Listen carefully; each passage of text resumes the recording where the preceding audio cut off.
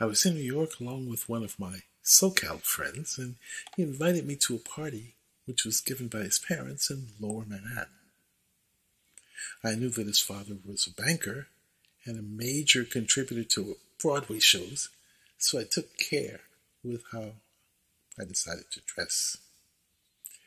As I wasn't very rich, I only had my pseudo-suede suit to wear, which had a worn-out patch on the left leg. But as this was a party with people moving around, I didn't think this would be a problem. So we got there, and it was a swanky building for sure. We took the elevator and pushed the buzzer. The door opened to the living room of the apartment, and to my surprise, everyone was seated against the walls. We were introduced from the middle of the room, and that's when I suddenly felt embarrassed, as they were all looking and silently judging me. Me, who had a patch in my left leg trouser.